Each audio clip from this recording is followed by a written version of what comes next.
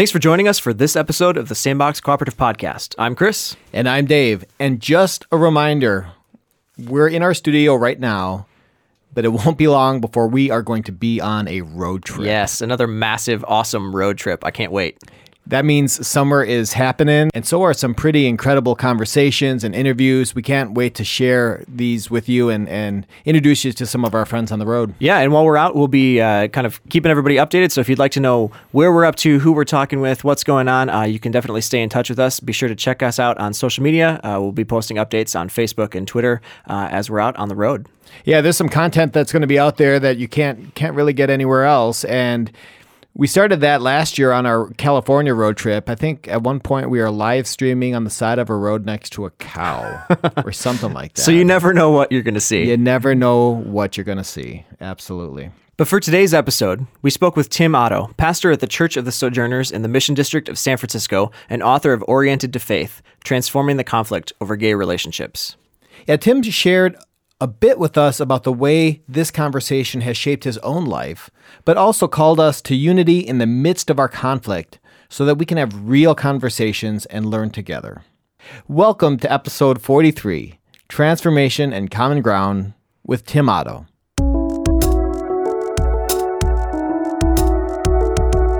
Welcome to the Sandbox. Be a bit about your story. Mm-hmm. Yeah, so I grew up as a missionary kid and then a pastor's kid. And missionary kid overseas? Or? Yeah, in Uganda, East Africa, just until I was 8. There was a dictator, Idi Amin, who showed up and gave us the boot. So we came back to the U.S. And, even that was a very interesting transition in that I had already had some intuition that I was attracted to guys rather than women, and came back into elementary school, and it's kind of bizarre what good gaydar third graders have. Really? Yeah, like, I mean, I got called sissy, queer, homo, faggot all the time, and there's some. If you get called some names, like if you get called an MFer, you can think about that and realize, nope. Yeah. I don't do that. That's not in my repertoire. Yeah. But as I got called those names, I realized, wow, that seems to kind of fit who I am and the ways that I'm attracted. And so that was really daunting, and I didn't tell my parents about it because even at that age, there was enough of a kind of message about sex of just being negative, something that you don't talk about, that I realized that I feared that if I told them that they wouldn't love me. Right. And so... And what tradition, what faith tradition was it? Baptist. Okay. Conservative Baptist, okay. Actually. Yeah. Yeah. So... Anyway, I grew up and, the name calling kind of eventually stopped as I got into high school, but it continued on in my own head. Sure. Like I would see someone and think even, the most innocent of thoughts, like Ken has beautiful green eyes or whatever. Mm-hmm. And instantly I'd think, oh, Tim, you're a faggot, you're sick, you're perverted. And so I really internalized that, and then went to a Christian college, and as part of that went through a year-long program designed to help people change their orientation. Okay. And at the end of that, they had a graduation, and I knew I hadn't graduated, so I didn't go. You had they had a graduation ceremony. Yes. Wow. I don't know if they handed the dudes,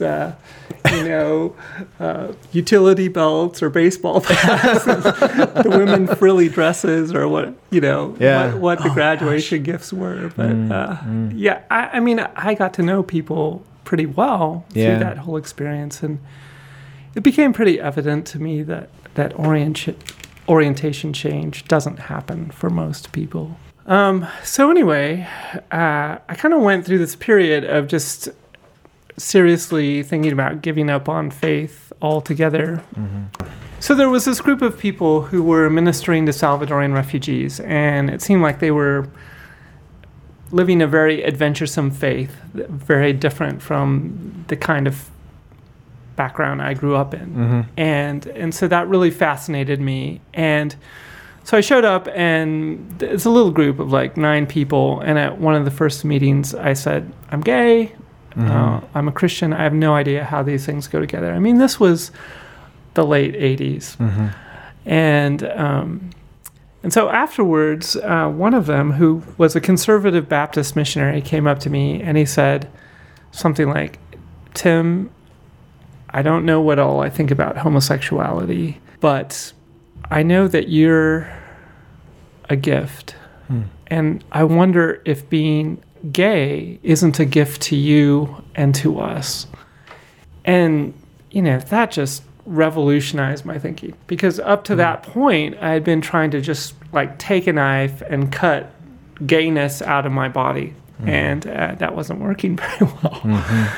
And so it kind of gave me this whole new paradigm, and I've ended up thinking that in the whole conflict over LGBT sexuality, that there's an opportunity there for the church. It's not just simply that we need to win and the affirming side needs to conquer, but there's an opportunity to learn, to grow, to reach out to the other that the church just hasn't realized. I mean, growing up in a conservative context, I feel like I understand that logic really deeply, and I think they have things to teach us and things that we need to learn from. I feel like, you know, one of the biggest issues right now in the U.S. is how polarized we are. And I think part of that is that both sides, the right and the left, are being religious in the worst sense, meaning because of what I think, I am superior to those people over there. And that's what religion has become. And I think that's what Jesus was all about confronting. Right. But I think, you know, religion, religio, legio is like ligament, and it means connection. And so it means reconnection with God, with ourselves, with others. And I think that includes genuinely loving our enemy. And one way of doing that is realizing our need for that other. And so I think we need to do better thinking than we've done in the past about the opportunity that's in this debate, so that it's not just an occasion for more division, bitterness, and resentment. We need the other. And so as we think about a polarized society, you know, we need if you're speaking from a liberal progressive stance, we need Donald Trump and his support. I mean, how you would say yes to that, or no, or what would you say to that, I should say? Yeah, that kind of pushes the question really hard. I obviously have a lot of trouble with Donald Trump, but I think he's the end product of people not listening to each other and things becoming more and more dysfunctional. And so people are reaching for more and more radical and I would say ridiculous solutions. And so it's kind of a failure early on to not appreciate the other side and dialogue and see our need for each other. I mean, one simple way of talking about this is just like in the Old Testament, New Testament, the same word is used for righteousness and justice. And typically, conservative Christians have emphasized the righteousness, and liberal Christians have emphasized the justice piece. But I think ideally they're meant to go together. and that one without the other, I think, is dysfunctional. And so there's a challenge to us to recapture dialogue and appreciation of the other, so we don't end up with people feeling so desperate that they nominate the ridiculousness that is Donald Trump. So what does that look like, though? And I love that. I didn't know that righteousness and justice are the same word, and we've dissected them functionally. What does righteousness and justice coming together look like in its very best sense? Yeah. Well, I think one way of thinking about it is, there's that dictum that if you want peace, work for justice. But I think there's a way in which, if you want justice, work for righteousness. In other words, one of the worst things going on right now is kids who don't have adequate support, who are growing up in poverty. And part of that's a function of just more and more single-parent households. And I think we need to be very, very careful not to blame single parents. But I think that the church does bear some culpability in not being the kind of communities that help people sustain marriage and make good on vows.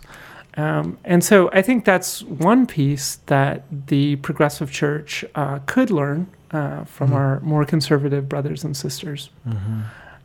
So I think that's one practical way.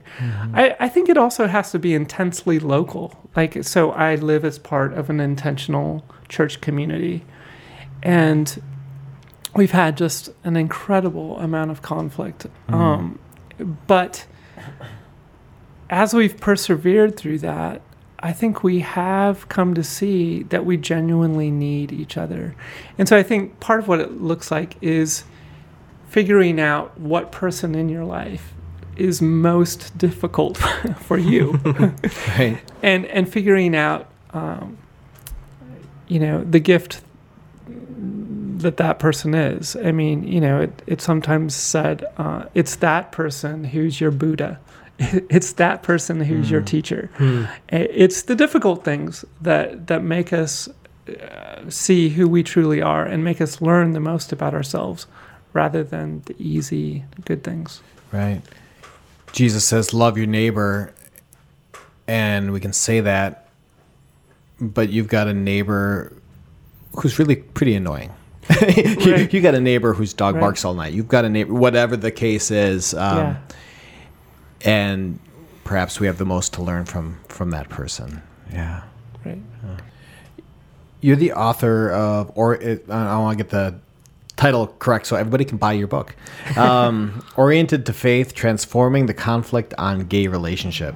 Tell us about this work. Yeah, so it embodies a lot of the ideas that I've been talking about, which is that if we just win this conflict, that's no great triumph. That I think people of faith need to embody the solution to a really polarized culture and figure out how to be deeply at peace with the other. And so I try and talk about that in the book. And one of the ways I talk about it is I feel like a super important book was a book called Denial of Death by Ernest Becker. It won the Pulitzer Prize in 1974. Okay. But it was a culmination of his life's work. And what he said was that we're basically gods who crap. He didn't use crap. But the idea being that we have minds that can think about eternity, but every time we take a dump, we're reminded that we're in these animal bodies that are going to die. And so what we do is we try and find symbolic ways of believing that we're going to live eternally. And one of those ways is by thinking we're superior to other people through what we believe. And so that's his critique of religion, that's what it's all about. And I think that ends up being the case, that liberals and conservatives each see themselves as having the truth, and those other people are dumb and inferior, and that's just tragic. An interesting experience I had was growing up in a somewhat fundamentalist context. Things were very black and white, and we were very clear who the enemy was, who the them was. It was secular humanists, abortionists, and homosexuals. But the bizarre thing for me was when I moved to San Francisco, I started participating in ACT UP, which was this group advocating for fast-tracking AIDS medications with the Reagan administration. They were very radical. It was very good work. I was very glad to be part of what they were up to. But I just saw the exact opposite. Everything was black and white. Reagan was completely evil. The bad people were the evangelical Christians. And it was its own kind of fundamentalism. And so I think what faith does at its best is remind us that God's got us, that because of Jesus, Jesus has done everything it takes, and that it's not what we do. And so that allows us to chill and relax and be humble and be curious and ask questions and learn from the other and enter into real dialogue. And that's when I think we're actually going to get someplace. So there's obviously a lot of valid criticism of the church, of church communities, but it seems like a lot of that is maybe not even pointed. It's not really pointed at the church. I mean, in the truest sense of that, right? It's pointed at kind of the power grab, trying to maintain our control or our perspective of something as the superior view, right? So, do you have any comments on that? Like, what? I'm not sure exactly how to ask that, but like, is it in part because of the way that we've normalized the church culture that we're unable to actually come to the table and have these kind of conversations that I think we're really called to in the middle of maybe polarizing conversation? Yeah, one human tendency is that whenever we believe something, we tend to look for the things that confirm it versus the things that disconfirm it. And so in the church, we end up gathering together people that will confirm all of our beliefs. And so we end up not being challenged, not having our thinking thought through well by someone who disagrees. And so I think we produce immature people. And so that's part of what goes wrong in church culture. And so we don't have the experience of appreciating someone close to me who's really different. And so then that just gets blown up into the cultural national levels. And we don't know how to cross those divides either.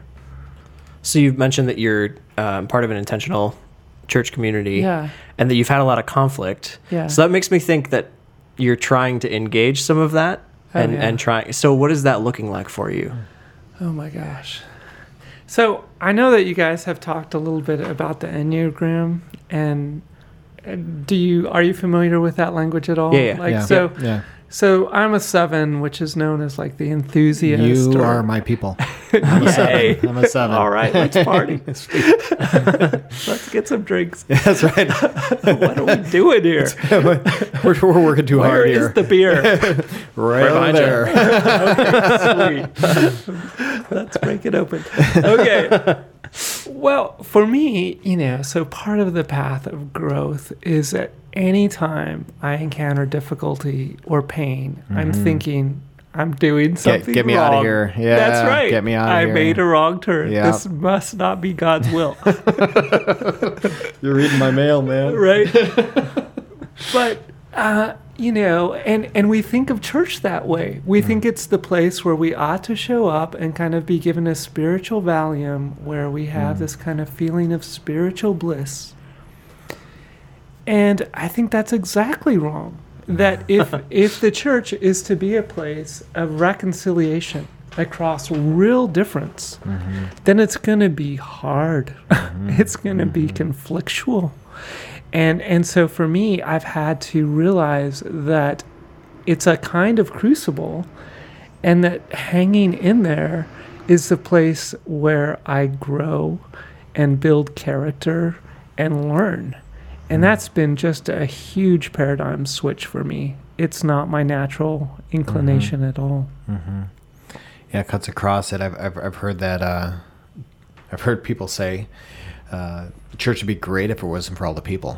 You just keep messing it all up, right? Yeah, and that's, I think that is our intuition. And the church is full of hypocrites, but it's kind of like complaining that a hospital is full of sick people. Right. It's kind of, that's what the church is for, right? I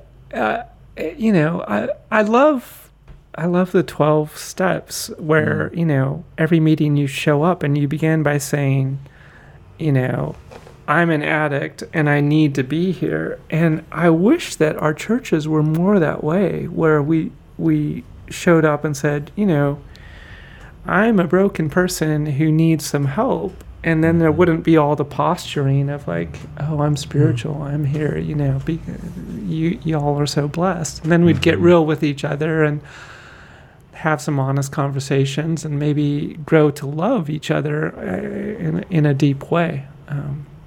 But unfortunately, that's not what church has been. The quest for authenticity, it just takes so much time for us to get to that point where we can say, all right, here's what's really going on. And to build that trust and have that safety, so you know that you're not going to be bludgeoned with it.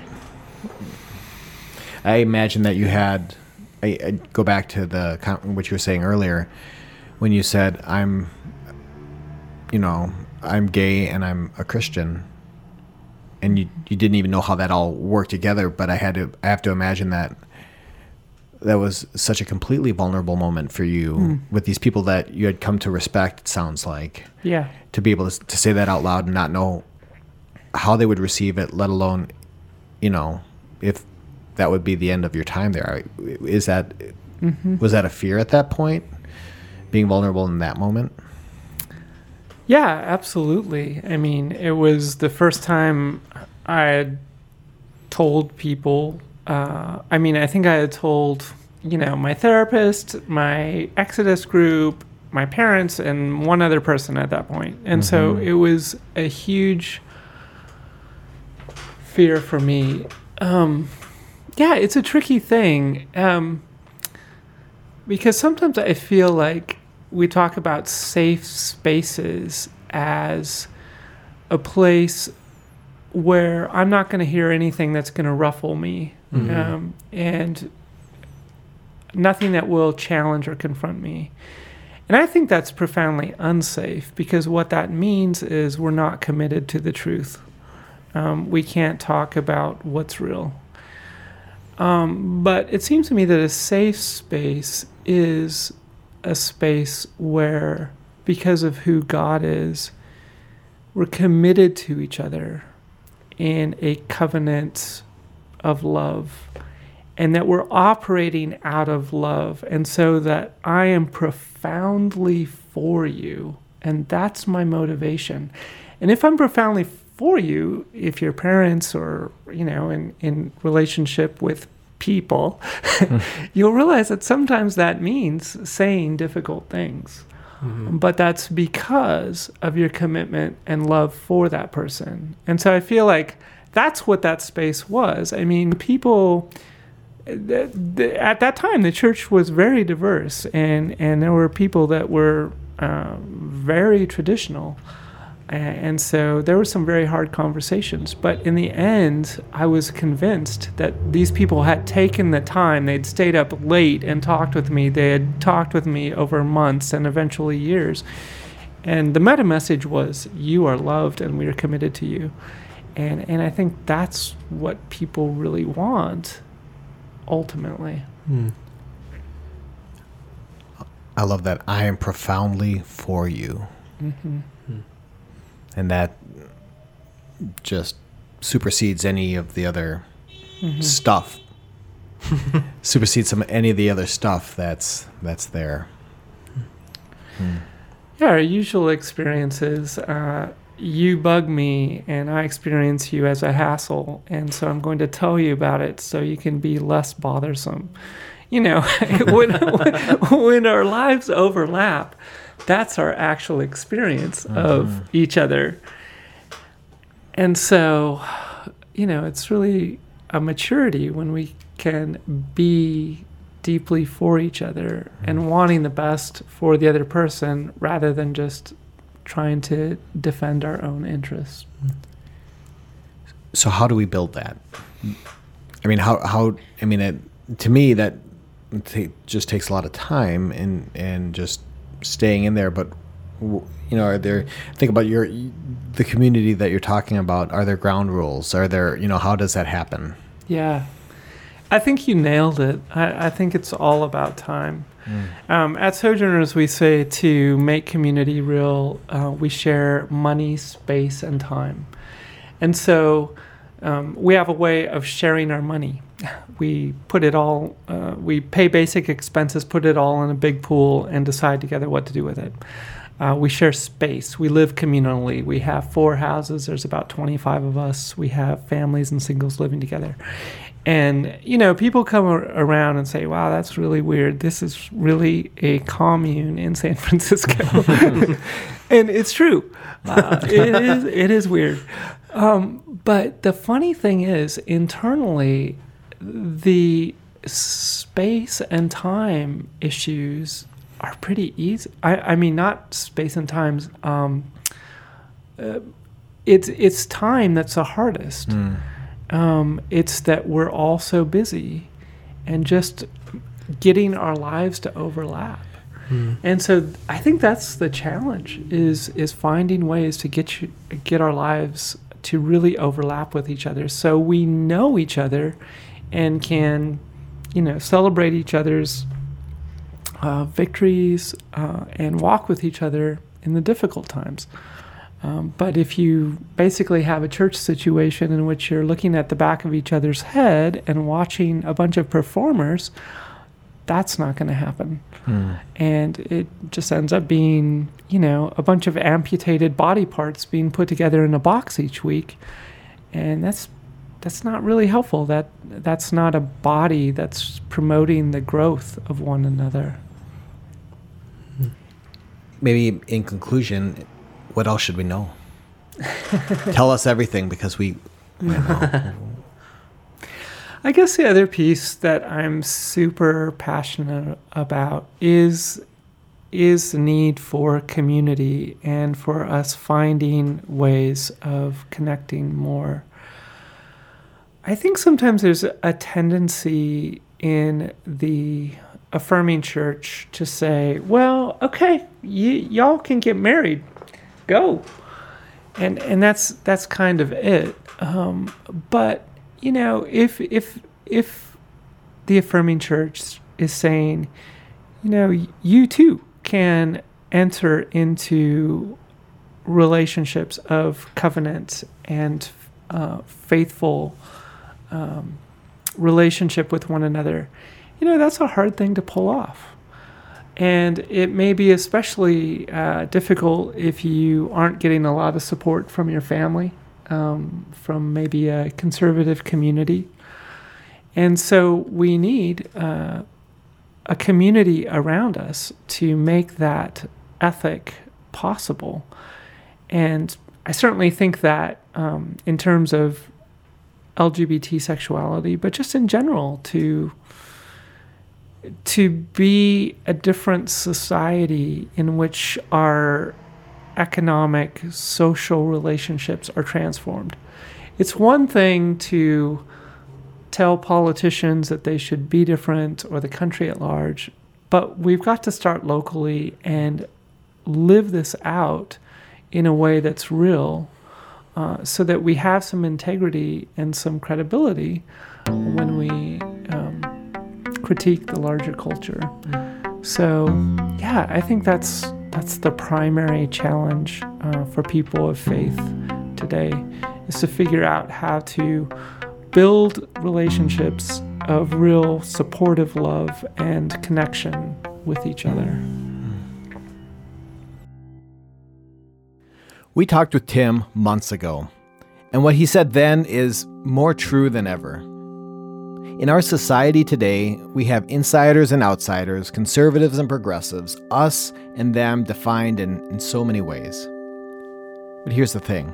For the most part, we want the same things. We want our kids to be happy and to have access to education. We want good work and good food and healthy relationships and a living wage. We mostly just disagree on how to get there.